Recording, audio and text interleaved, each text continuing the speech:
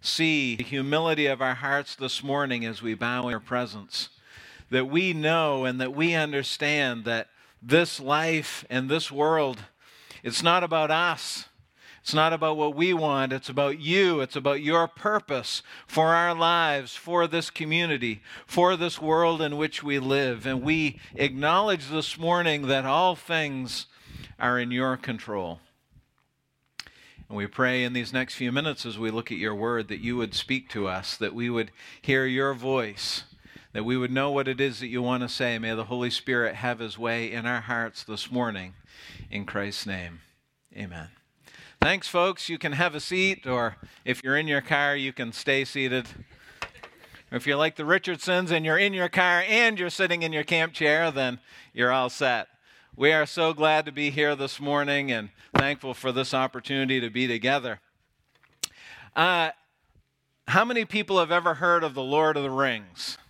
Lord of the Rings, right? Yeah, it was a book trilogy that J.R.R. Tolkien wrote back in the 30s and the 40s, and I read it in the 80s. I'm a child of the 80s, and that's when I read it, and I'm sure some of you guys have read it too, but it really became popular in the early 2000s. Peter Jackson made this trilogy of books into a trilogy of blockbuster movies. I bet a lot more people have seen the movies probably than have read the books, but the books and the movies are about this eclectic band of brothers, and I'm going to lose some of you when I say this, but the band of brothers was elves and hobbits and humans, but they came together with one purpose. They were going to destroy the One Ring, and they were going to defeat the Dark Lord Sauron. I see some of you glazing over, not fantasy fans. Okay, stick with me, this matters. I'm going somewhere with this. But it's not just a story about destroying the ring. It's a story of friendship, it's a story of brotherhood, and it's a story of the struggle against evil, of evil against good, of light and darkness. And as you get into the movie, you realize it's actually not about the hobbits and the elves. It's about one man. And the man's name is Aragorn. And Aragorn, even though most people don't know it, is the rightful king of Gondor. His father was killed. He was sent to live with Elrond and Rivendell, with the elves. Isn't this fascinating? And nobody knew that he was the heir to Isildur, the king of Gondor. And so the story it's not about the ring, it's about Aragorn becoming who he was meant to be. It's about him coming back and uniting the kingdom and taking the crown and becoming the king. And the third movie, the third book, is called The Return of the King. Now, if you've been with us for the last year, we have started in the book of Genesis, and we are making our way through the Bible. And this morning, we're in the book of Zechariah. Zechariah is the 38th book in the Old Testament. It's the second to the last one. And Zechariah is all about, guess what? The return of the king. Not Aragorn, but King Jesus. You see, Israel has been in captivity for 70 years, and last week Tim was talking to us about the book of Haggai. And Zechariah takes place at the exact same time that Haggai does, and God sends Zechariah to the people to encourage them. They've been released from captivity. It's been 70 years, and now they're going back to their land, and they're building their houses, and they're building their city, and they're building their temple, but something's missing. What's missing is their king. The royal family has lost its power. The royal family is not sitting on the throne anymore. And so God sends Zechariah, and instead of telling them that there's judgment coming, that there's doom coming, which is what a lot of the other books have been, if you've been with us, a lot of the other prophetic books are all about judgment. This one isn't about judgment. This is about encouragement. And Zechariah wants the people to know your king is coming. And there's going to be a day when Israel, this whole land, not just one part of the city, not just a few houses, not just the wall, but the whole thing is going to be completely restored and completely rebuilt. And more importantly for Israel, all of their enemies would be overcome. You see, ever since they had a king, ever since Saul, all the way back in 1 Samuel, there's been war. There have been enemies. There have been people that have been trying to take Israel's land away from them. And by the way, if you watch the news at all, if you've paid attention over the last 20, 30, 40, 50 years, it's still happening, isn't it? People are trying to take Israel's land away from them, and Zechariah's encouragement is that one day all of your enemies will be defeated, and there will be peace in your land.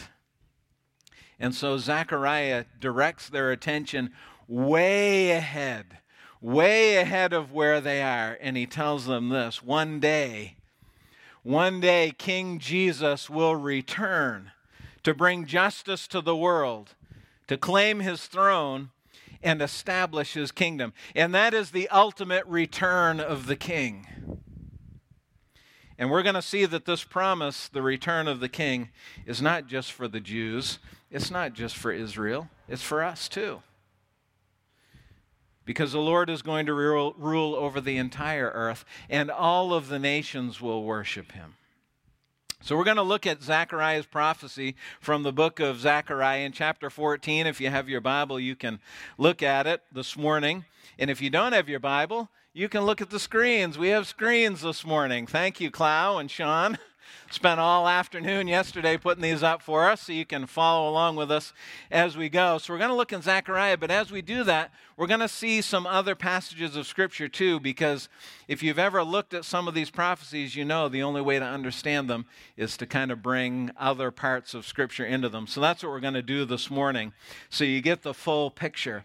Now, Daniel 9, we looked at Daniel. I think it was Pastor Tim that preached to us from Daniel a few weeks ago. In Daniel chapter 9, he tells us that Israel one day, this is in the future, it hasn't happened yet, but one day Israel is going to make a covenant with the Antichrist. Now, the Antichrist is somebody that's going to come on the scene, and when he does, it's going to seem like he has all the answers. Believe me, and you know this too, our world is looking for answers, right? And there's going to be a day coming when someone is going to come on the scene. He's going to appear to have all the answers, and he's going to appear to unite the entire world. But he's a false Messiah. He's not the true one. Israel's going to make a covenant with him for 7 years. Matthew 24 says that halfway through the 7 years, he's going to break the covenant. And when he breaks the covenant, it's going to set in motion a whole chain of events, of terrible judgments. How many people have ever read the book of Revelation or tried to read the book of Revelation? And it's going real well until you hit chapter 6, and then all these crazy things start happening, and you're like, all right, I'm out. Well, everything that starts happening in chapter 6, all those judgments are going to be set in motion when the Antichrist breaks his covenant with the Messiah halfway through that 7 years. And so for the next 3.5 years, there's going to be all these judgments, all of these terrible things, cataclysmic things, apocalyptic things are going to happen as God judges the earth. And then Revelation 19 tells us this is going to culminate in the battle of Armageddon. And this is where Zechariah's prophecy comes in. So I hope you've been able to follow that little nutshell I've given you. And now let's look at Zechariah, and we're going to see how he predicts the things that are going to happen. Zechariah chapter 14, verse 1 says this: Behold, a day is coming for the Lord, when the spoil taken from you will be divided in your midst, for I will gather all the nations against Jerusalem to battle. See, there it is. And the city shall be taken, and the houses plundered, and the women raped.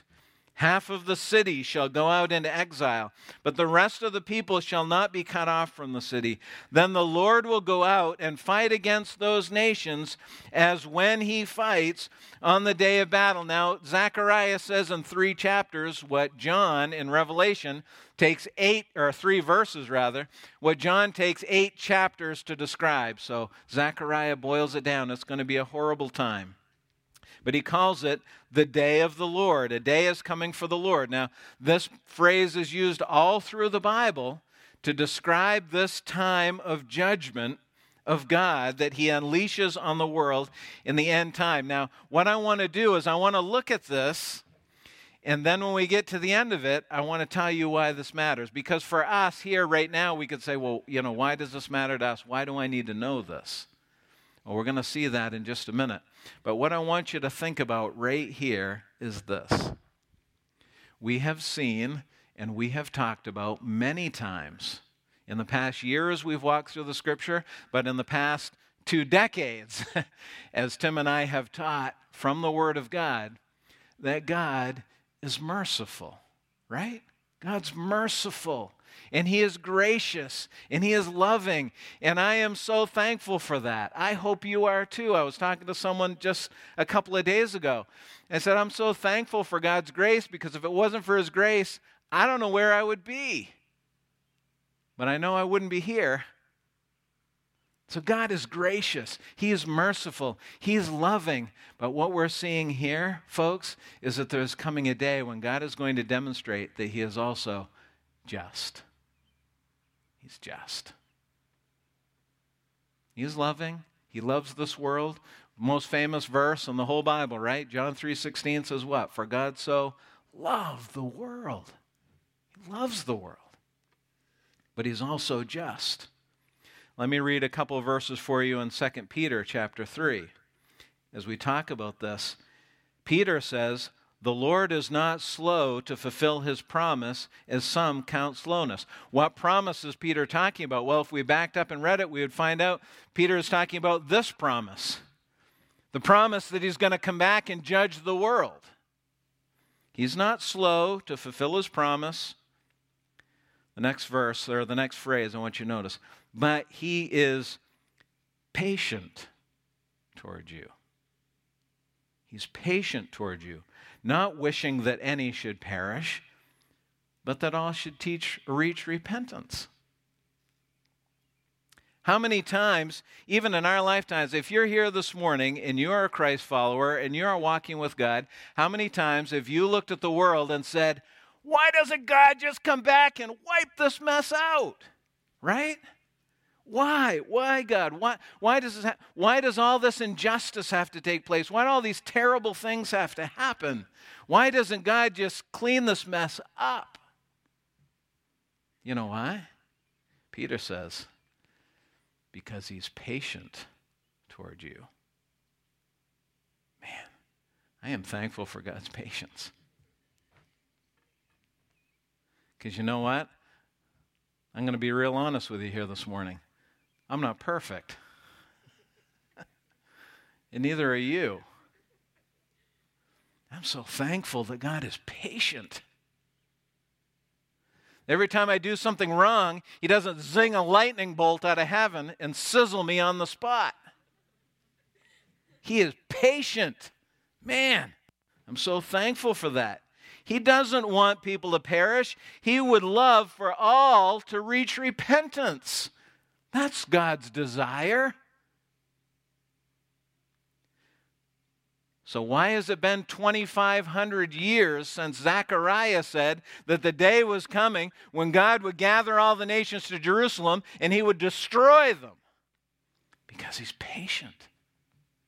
He's patient. Verse 10, but the day of the Lord will come like a thief. Then the heavens will pass away with a roar, and the heavenly bodies will be burned up and dissolved, and the earth and the works that are done on it will be exposed. God is patient, he is loving, he is kind, he is merciful, and he is gracious, but the day of the Lord will come. It's going to happen. And when it does, how's it going to get here? What does Peter say? It's going to come like a thief. It's going to come fast. God will suffer his people, my friends. I want you to understand this. God will suffer his people to be mistreated and his glory to be shamed for only so long. There is a limit. What does he say? What does Zechariah says? He says, I will gather the nations against Jerusalem to battle. You know, I love that phrase, and I'll tell you why I love it, because since the dawn of human civilization, mankind has always thought he was in control. Mankind has always thought he was calling the shots. But what we see here, Zechariah tells us, is that God is orchestrating all of this. See, when that covenant gets broken, halfway through that 7 years, and all these terrible judgments come, then all the nations of the earth are going to unite, and they're going to say, let's go destroy Israel. Let's go destroy all the Christ followers. Let's wipe them off the face of this earth. They're going to think they're doing it. And yet God is there orchestrating all of it, overseeing all of it, and saying, no, I'm bringing you together. I'm bringing you together because it's time for judgment. See, Proverbs 21:1 says, the king's heart is a stream of water in the hand of the Lord, and he turns it wherever he will. God is orchestrating all of this. And so to preserve his people, Zechariah says the Lord will go out and fight to establish his kingdom.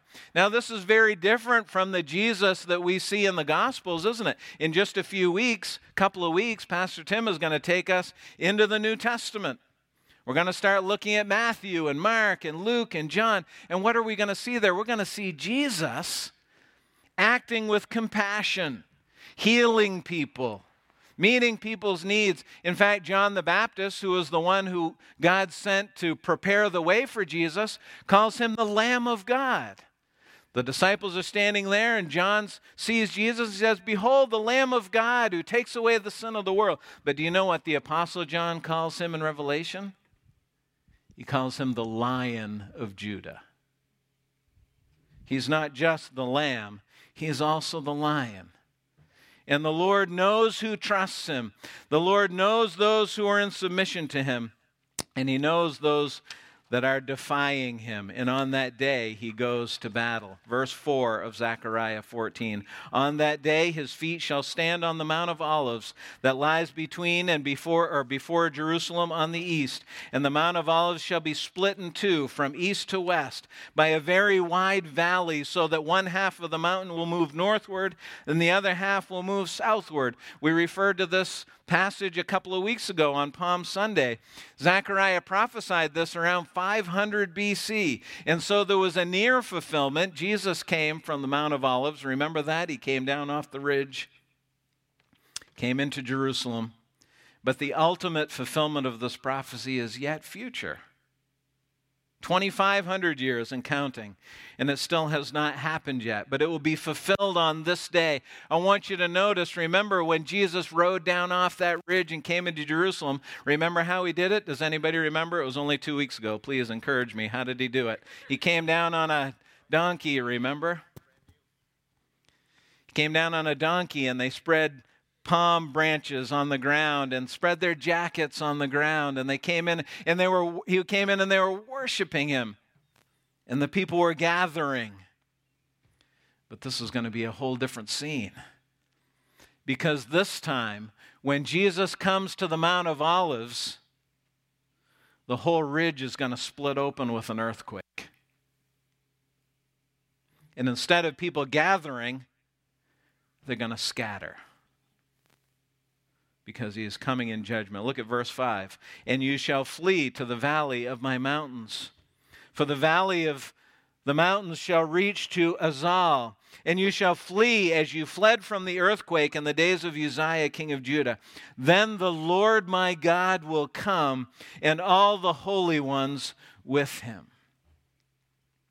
So this time when Jesus comes, and he comes down off the Mount of Olives into that valley that Jerusalem lies in, the ridge is going to split open and he's going to have a whole army with him.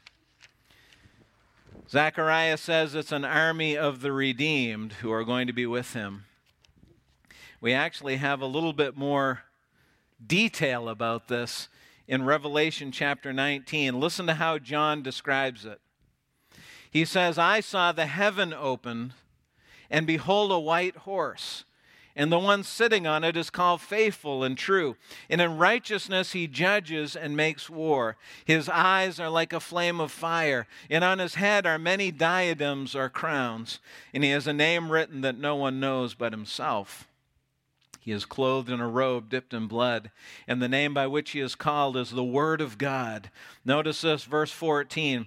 And the armies of heaven, arrayed in fine linen, white and pure, were following him on white horses. From his mouth comes a sharp sword with which to strike down the nations, and he will rule them with a rod of iron. He will tread the winepress of the fury of the wrath of God the Almighty. On his robe and on his thigh he has a name written, King of Kings and Lord of Lords. It's going to be quite a scene, isn't it? Look at verse 6, Zechariah 14. On that day, this is an interesting verse right in the middle of everything. On that day, there shall be no light, cold, or frost. What does that have to do with anything? Jesus is coming to destroy the world. Why does it matter that there's no light or cold or frost? Well, several places in God's Word talk about the natural phenomenon that's going to accompany the return of Jesus Christ. Matthew 24 says the sky will be darkened. Isaiah 60 says we'll no longer need the light of the sun. And Revelation tells us it's because the glory of God will provide the light. What does that mean? Why does it even matter? Well, it's just one more demonstration of the Lord's power and his control over everything that is happening. You see, I don't know about you, but I kind of take for granted when I get up in the morning that the sun is going to get up too, right? That eventually as the sun comes up, it's going to get a little warmer. And then eventually it's going to go down. We're going to have night. We're going to do the whole thing all over again. And that's how it's been since the dawn of civilization. That's how it's been since the creation of the world.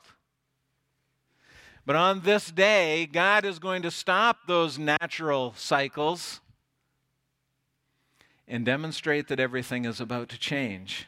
Look at what Zechariah says in verse 7. There shall be a unique day, which is known to the Lord, neither day nor night, but at evening time there shall be light. A unique day, the phrase literally means one day or one continuous day. In other words, the Lord disrupts the natural order of the sun and the moon and the light and the night, and there'll be a continuous time of day and a continuous time of light as he carries out his judgment. What does this say to us? Well, I think it says this, that after thousands of years of patience and mercy and grace and love and kindness of God, it's now time for judgment. And when it's time for judgment, there will be no delay.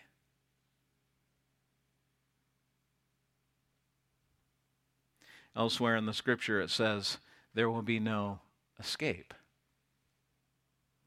Verse 8 says, on that day living waters shall flow out of Jerusalem, half of them to the eastern sea, and half of them to the western sea.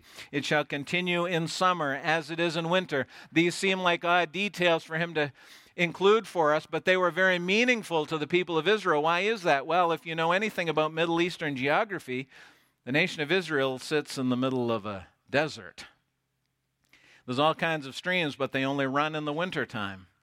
In the summer, they dry up, but not now. Isaiah 35 says that in that day, the desert will bloom like a rose.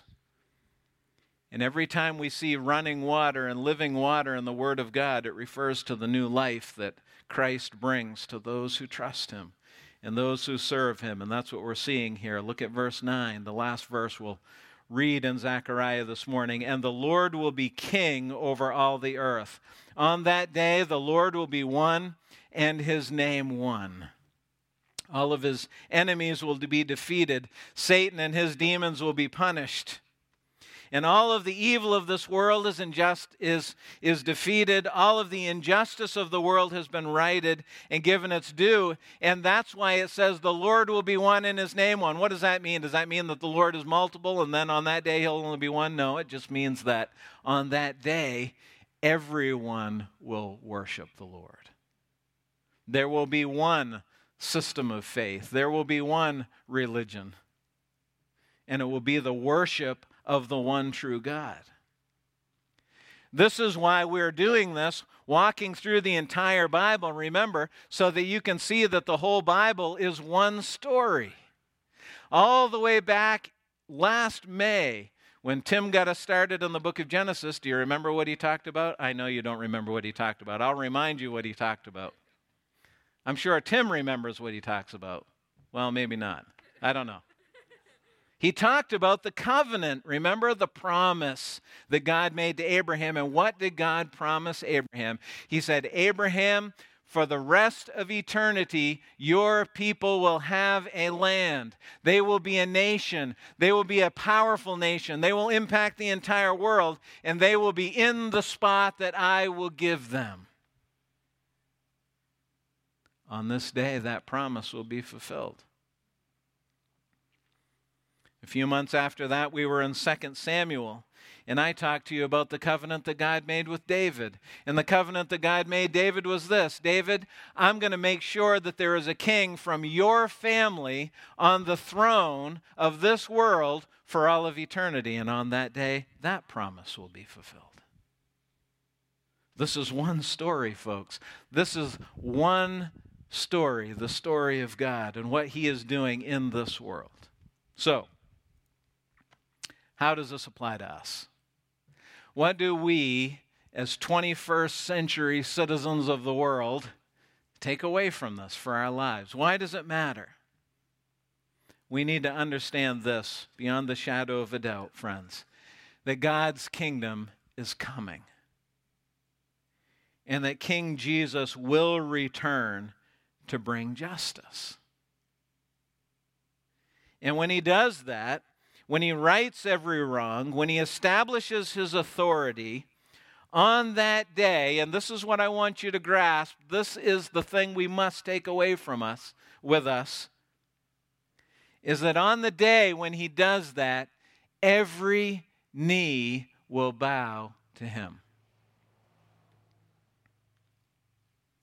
Your knee will bow. And that is a fact. In Philippians chapter 2, verse 9, listen to what Paul says. He says, therefore God has highly exalted him, that is Jesus, and bestowed on him the name that is above every name. Listen to what he says. This is tying in with Zechariah, with Revelation, with Isaiah. So that at the name of Jesus, listen, every knee will bow in heaven and on earth and under the earth, and every tongue confess that Jesus Christ is Lord, to the glory of God the Father. Every knee will bow, and every tongue will confess on that day. Now, some of you that have been around here for a while know I like to dig into the words in the original languages of the Bible, and I like to dig out all the extra meaning and see if there's anything else there that can help us understand. So I did a deep dive on the word every. Guess what it means? Every single one. Every knee will bow. Every person that is in this parking lot today is going to be on their knees before Jesus. And all 5,000 people that live in South Paris are going to be on their knees before Jesus. And all 1.3 million people that live in this state will be on their knees. And all 7.8 billion people in this world on that day will be on their knees before Jesus Christ. Revelation 19 tells us that On that day, Christ will rule with a rod of iron. That means there'll be no rebellion. No rebellion. No one's going to be able to say, well, you can do whatever you want, but I'm not bowing to that guy. So if every knee is bowing and every tongue is confessing, that means that some are going to offer their worship willingly and some will offer unwillingly.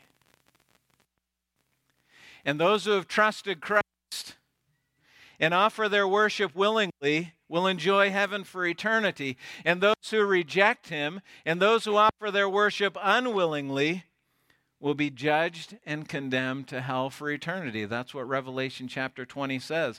It says that after Jesus does this, after this great battle, after he establishes his kingdom, after he returns to the throne and takes the crown, he is going to judge all those who have rejected him. And we read that they will be separated from him in hell for eternity. So why does this matter to us in the 21st century? It matters for this reason.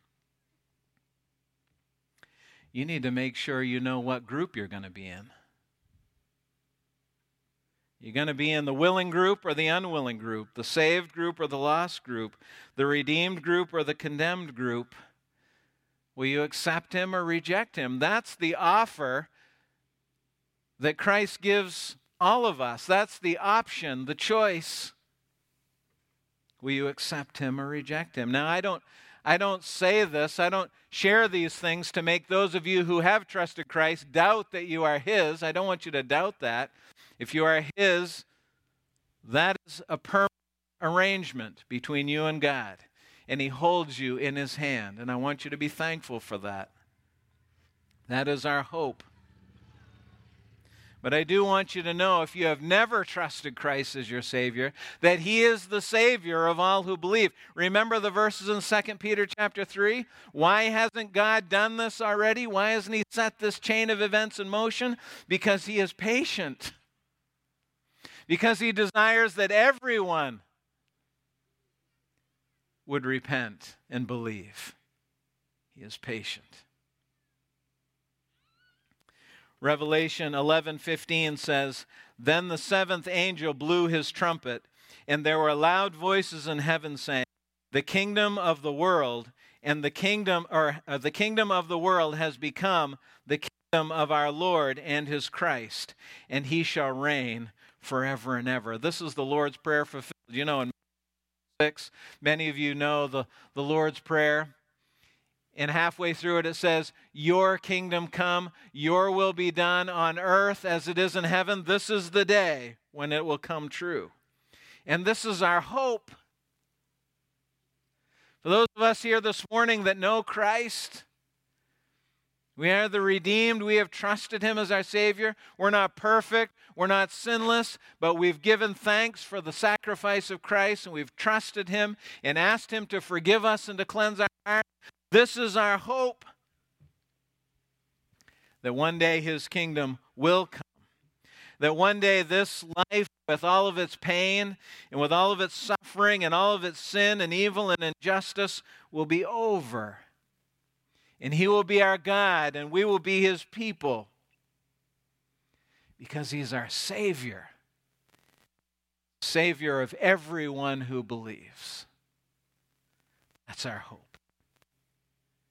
We're going to end our service this morning with one of my favorite songs that we've sung. We've sung this one for a long time. I love it so much. It sends a message to us. And I want you to stand with us this morning together. My Savior, my God.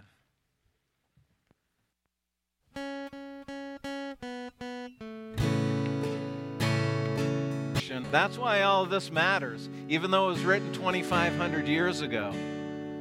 Is he your Savior? He's the Savior of all who believe. Now, in the 1940s, thousands of parchments and scrolls of the Scripture were found in a bunch of caves over in the Middle East. It was one of the most important archaeological finds of all time. They became known as the Dead Sea Scrolls. last month, for the first time in over 60 years, they discovered another fragment of the Dead Sea Scrolls. And guess what book it was from? Zechariah. Zechariah 8:16 was the fragment that they found. You know what it says? It says, "These are the things you shall do.